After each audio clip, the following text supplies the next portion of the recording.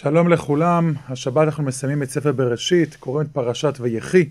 פרשת ויחי באמת מלאה גם מבחינה סיפורית, המון סגירת סיפור יוסף ואחיו, וגם מבחינה הלכתית, מצוותית, יש פה מספר מצוות שקשורות לפרשה, גם בהלכות קבורה וגם בהלכות נוספות, ואנחנו היום נדון במושג של מלכות, מלכות בית דוד. אנחנו יודעים שיעקב מברך את בניו, כאשר הוא מגיע לשבט יהודה, יש הפסוק לא יסור שבט מיהודה, הוא מוחרג גם ברגליו עד כי יבוא שילה ולא יקהת עמים.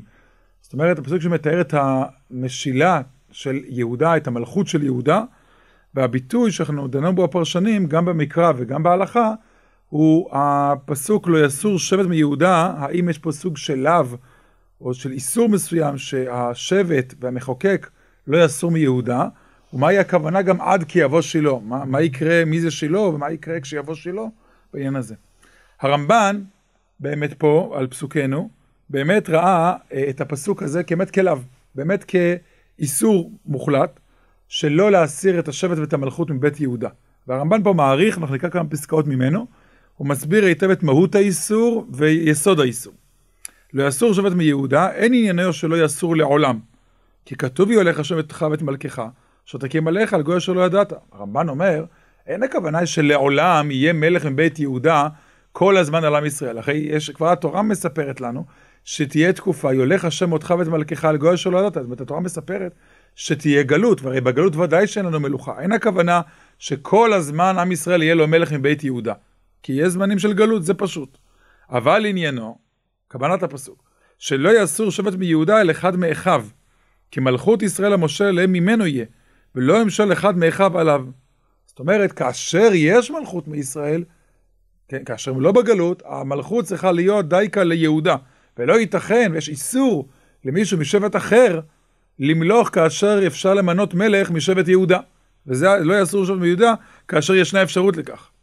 כמובן, הרמב"ן שואל את עצמו, מה נגיד על שאול? הרי שאול, המלך הראשון, לא היה משבט יהודה. אומר הרמב"ן, בעניין שאול היה, כי בעבור שדיבר שאלת המלכות היה נתעב, לא רצה להמליך עליהם מן השבט אשר לא המלוכה.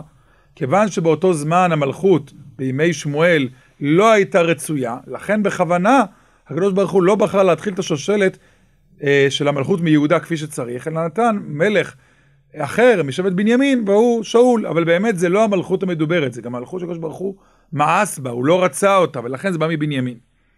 מקשה על עצמו הרמב"ן ואומר, הרי כתוב שלא שמר את מצוות השם אלוהיך, ולכן השם קרא את ממלכות ישראל מעליך. כאשר הנביא בא לשאול, אומר, בגלל ששאול לא עשה את רצון השם, גם במלחמת עמלק וגם במקומות אחרים, בגלל זה נקרעה ממנו המלכות. אז מה שם מכאן? לא. שלכאורה, אילו שאול היה מתנהג כראוי, המלכות הייתה ממשיכה למרות שהוא משבט בנימין. אז עדיין, ואולי לעד, אז חזרה השאלה, איך יכול להיות שהמלכות חוזרת, אם אני טוען הרמב"ן, שיש פה איסור במלך משבט שהוא לא יהודה? אומר הרמב"ן, תשובה פשוטה. אומר, אתה הכין השם ממלכה אל ישראל עד עולם, שאם לא חטא היה לזרעו מלכות בישראל, לא על כולם. וזה טעם אל ישראל. אולי המולך על שבטי אמו. אפרים ומנשה.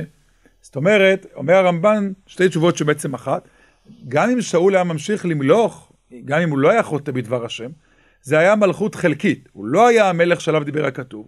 הוא היה מולך על חלק מעם ישראל, מושל בחלק מעם ישראל. אבל המצווה העקרונית ודאי לא יסור שבט מיהודה. מלכות על כל עם ישראל היא אך ורק משבט יהודה. עוד הפעם, זה לא צריך להיות כל ההיסטוריה. יש גלות שבאה עם בכלל למלך, אבל כשיש אפשרות למנות מלך על כל ישראל, זה רק משבט יהודה, ושאול כמו שבארנו יוצא דופן, וגם כשהוא מלך, אז המלכות שלו תמשיך רק על חלק מעם ישראל, על בנימין, אפרים ומנשה, אבל לא על כולם, כמו שאומר הרמב"ן, יהודה ואפרים, שני עממים הם. זה שתי קבוצות שונות בעם ישראל. וסוף דברי הרמב"ן הם מאוד מפורסמים, שלפי דעתי היו המלכים המולכים על ישראל משאר השבטים אחרי דוד, עוברים על דעת אביהם ומעבירים נחלה.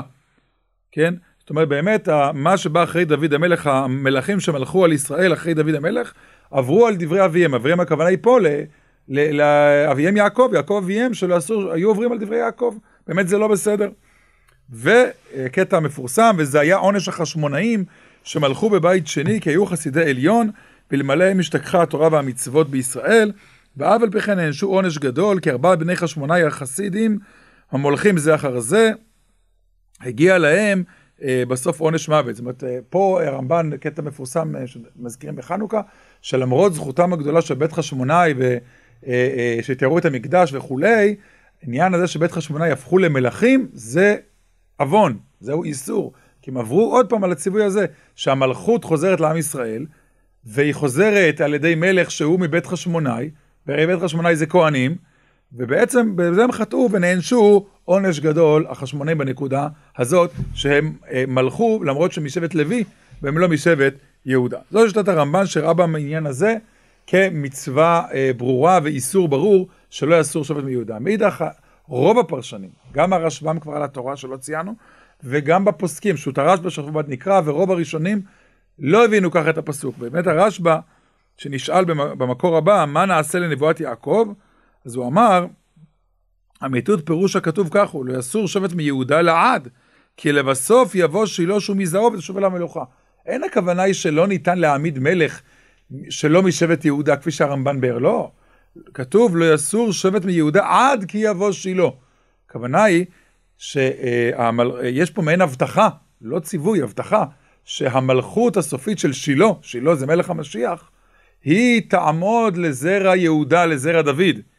זה לא אומר שעד שיבוא המשיח, לא יהיו מלכים מכל מיני שבטים שונים, אבל שבסוף יבוא שילה, אחרי שהמלכות זזה בין שבטים שונים, שילה יקבע, המשיח יקבע את המלכות בידי יהודה, בידי זרע יהודה, כן? היא לא המשמעות היא כזו, לא יסור שבט מיהודה לעד, ודאי זה לא לעד יסור ממנו, כי בימי שילה, בימי המשיח זה יחזור ליהודה. ככה מסיים הרשב"א, ואם תסור ממנו לא תסור לעולם, כמו ששר משאר השבטים, כי בסוף יבוא שילה, והוא יקהת עמים, כמובן היא כי תשוב ירושתו לא, כי הממלכה היא, במילת עד זה כמו לעד. זאת אומרת, המלכות של יהודה לא תסור לעד, אלא ודאי היא תחזור בימי שילה, בימי מלך המשיח, אבל אין שום איסור, שלא כתבי הרמב"ן, להעמיד מלכים משבטים אחרים, כולל חשמונאים, שאין בזה שום בעיה, להעמיד מלכים. ובאמת גם ברמב"ם, שעוד לא, גם בהלכות חנוכה שלא הבאנו כאן, משמע גם שחזרה מלכות לישראל על ידי החשמונאים, והוא לא העביר על זה ביקורת, נראה שהוא גם נטע שאין בזה בעיה בימי החשמונאים. שיטת הרמב"ם עצמה בעניין הזה היא מאוד מעניינת, והוא מתייחס לזה במספר מקומות, אנחנו הבאנו פה מספר מקומות מבין רבים שהוא מתייחס לעניין הזה של מצוות המלכות. במקור 4 בספר המצוות אומר הרמב"ם, אמנם המלכות לבד כבר ידעת שזכה בה דוד. צד אחד הוא מתחיל בספר המצוות, שהמלכות זכה בה דוד, ובביאור אמרו כתר מלכות זכה בו דוד, וכן זרעו, כן? וכל מי שהוא מזולת זרע זה הנכבד, לעניין מלכות נוכרי קרינן בי, כמו מזולת זרע אהרון לגבי עבודה. כמו שזר בא למקדש, זה דבר חמור מאוד. אדם שהוא לא כהן, הוא ילך לעבוד במקדש, הוא זר, אסור לו. הוא הדין מלך שהוא לא מבית יהודה, הרי הוא כזר, כי המלכות היא לדוד. נשמע שדברים מאוד חמורים, שמי שאחר, זה קצת דומה לרמב"ן בגישה בעיקרון, שמלך אחר שלא משבט יהודה, הרי הוא כזר, כמו אדם שבא לעבוד במקדש ככהן. מאידך, התמונה היא לא שלמה, כי הרמב"ם במספר מקומות, נראה שיש משמעות לגיטימית, גם למלך, ממלכי ישראל, שהוא איננו מזרע יהודה, כמו שבמקור הבא מופיע. נביא שהעמיד מלך משאר שבטי ישראל, לא משבט יהודה. והיה אותו המלך הולך בדרך התורה והמצווה ונלחם מלחמות השם. הרי זה מלך, וכל מצוות המלכות נוהגות בו. אף על פי שעיקר המלכות לדוד, שהרי אחיה העמיד ירבעם, וכולי. זאת אומרת, אומר הרמב"ם, לא, מצד שני, יש משמעות ולגיטימציה למלך שעומד שלא משבט יהודה, אם הוא מקיים רצון השם, עושה את התפקיד שלו, וכולי וכולי. אז מה הרמב"ם מתכוון, שמצד אחד הוא אומר, המלכות היא רק לדוד, ומי שהוא לא מלך בית דוד, הרי הוא כזר, ומאידך הוא אומר, לא, יש משמעות למלך משאר השבטים, ונוהגים בכל מצוות המלוכה, וכל דיני המלוכה, והכל בסדר גמור. מה הולך כאן? אז צריך לדייק במילה אחת. הרמב"ם מכנס לנו מילה נוספת, שהרבה האחרונים התעסקו איתה, שאומר הרמב"ם במקור שקראנו, אומר, הרי זה מלך וכל מצוות המלוכה נוהגות בו, אף על פי שעיקר המלכות לדוד, כבר פה פתר את הפלונטר. עיקר המלכות לדוד, זאת אומרת, יש מלך משאר השבטים, זה נכון. כן, אפשר, ויש בו גם את כל דיני המלך, אבל עיקר המלכות היא רק משבט יהודה בית דוד. מה הכוונה עיקר המלכות? במה זה בא לידי ביטוי? עם כל מצוות המלך נוהגים גם במלך שהוא לא משבט יהודה, במה מתבטא עיקר המלכות רק לדוד? פה נביא כמה אנקדוטות, ויש עוד הרבה שמסבירות את זה. דבר ראשון, הרמב"ם ב6, אין מושכים מלכי ישראל בשמן המשחה, אלא בשמן אפרסמון, והם ממנים אותם בירושלים לעולם, אלא מלך ישראל מזרע דוד, ואין מושכים אלא זרע דוד. המשיכה בשמן המשחה היא רק לבית דוד. מלכים אחרים הם רק בשמן אפרסמון. מה הרעיון? מה ההיגיון סביב הדבר הזה? אומר המשך חוכמה, משומחי אין מושכים אלא מלכי בית דוד בלבד, למלכי ישראל אין יכולם להימשך מלכותם לדורות, כמו שכתב רבינו משה בהלכות מלכים, עד 4 דורות כמו ביהוא, ולכן שאול נמשך בשמן המשחה, שהמלכותו לדורות לולך חטא בגלגל. הדבר הראשון, שמן המשחה מבטא את הקיום לנצח, הוא שמן יותר משמעותי, לכן זה רק לבית דוד. שמן אפרסמון שפחות במעלתו הוא רק למלכות זמנית, מלכות ישראל למלכות זמנית, היא חולפת, לכן זה עניין מהותי רק בשמן אפרסמון למלכי ישראל. מלכי בית דוד זה שמן המשחה. אמנם במשך חוכמה כתב ששאול נמשך בשמן המשחה, אבל יש באמת הרבה פרשנים שחולקים עליו, וטוענים לא, גם שאול, כי הוא אין שהוא לא מזרע יהודה, נמשך בשמן אפרסמון. אבל הנקודה המסודית היא עיקר המלכות לדוד. גם מרן הגריז מבריסק, באותו כיוון, אומר, עיקר המלוכה היה לדבי דוד, וביותר נראה כמו שהיא כדין בחירה על מקום המקדש בירושלים, כמו אין היא כדין בחירה על בית דוד וזרע שלמה, וזה ברור בכמה מקומות. אומר הגריז מבריסק, שכפי שהקדוש ברוך הוא בחר בירושלים, בחר במקום, הוא גם בחר במלך. זאת אומרת, המקום והאדם הם בחירת הקדוש ברוך הוא. זאת אומרת, זה הבאתליה. מלך יכול לבחור בכל מיני מקומות, אבל המלכות העיקרית והמקום הקדושה העיקרי, הוא רק המקום המקדש וירושלים, יש גם קשר לבית דוד, גם המלך הנמצא באזור בית המקדש. ולכן כפי שהקדוש ברוך הוא בחר בירושלים ודייקה בירושלים, פה ישב כי איביתיה, ככה השם בחר בעיקר המלוכה בזרע דוד, שהוא יביא את עיקר האידיאלים הרוחניים לעד ולעולמי עולמים. למרות שגם המלך רגיל, יש בו דיני מלך והנהגות מלך, אבל עיקר המשמעות היא רק לבית דוד. וזה מה שהתכוון הרמב"ם לנקודה היסודית, המהותית, שמלכות בית דוד היא בחירת השם. לזה התכוון הרמב"ם בספר המצוות שקראנו, עיקר המלכות לדוד והשאר הוא זר לגביה.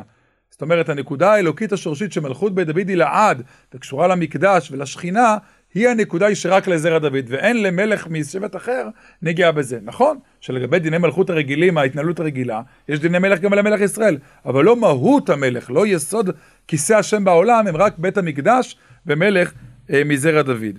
אז בעצם ראינו פה היום את המחלוקת, קודם כל בביאור הכתוב, האם יש כאן בעצם לאו או לא לאו, וגם על פי זה ראינו את היסוד ואת החידוש במלכות בית דוד על פני מלכות משאר השבטים. שבת שלום.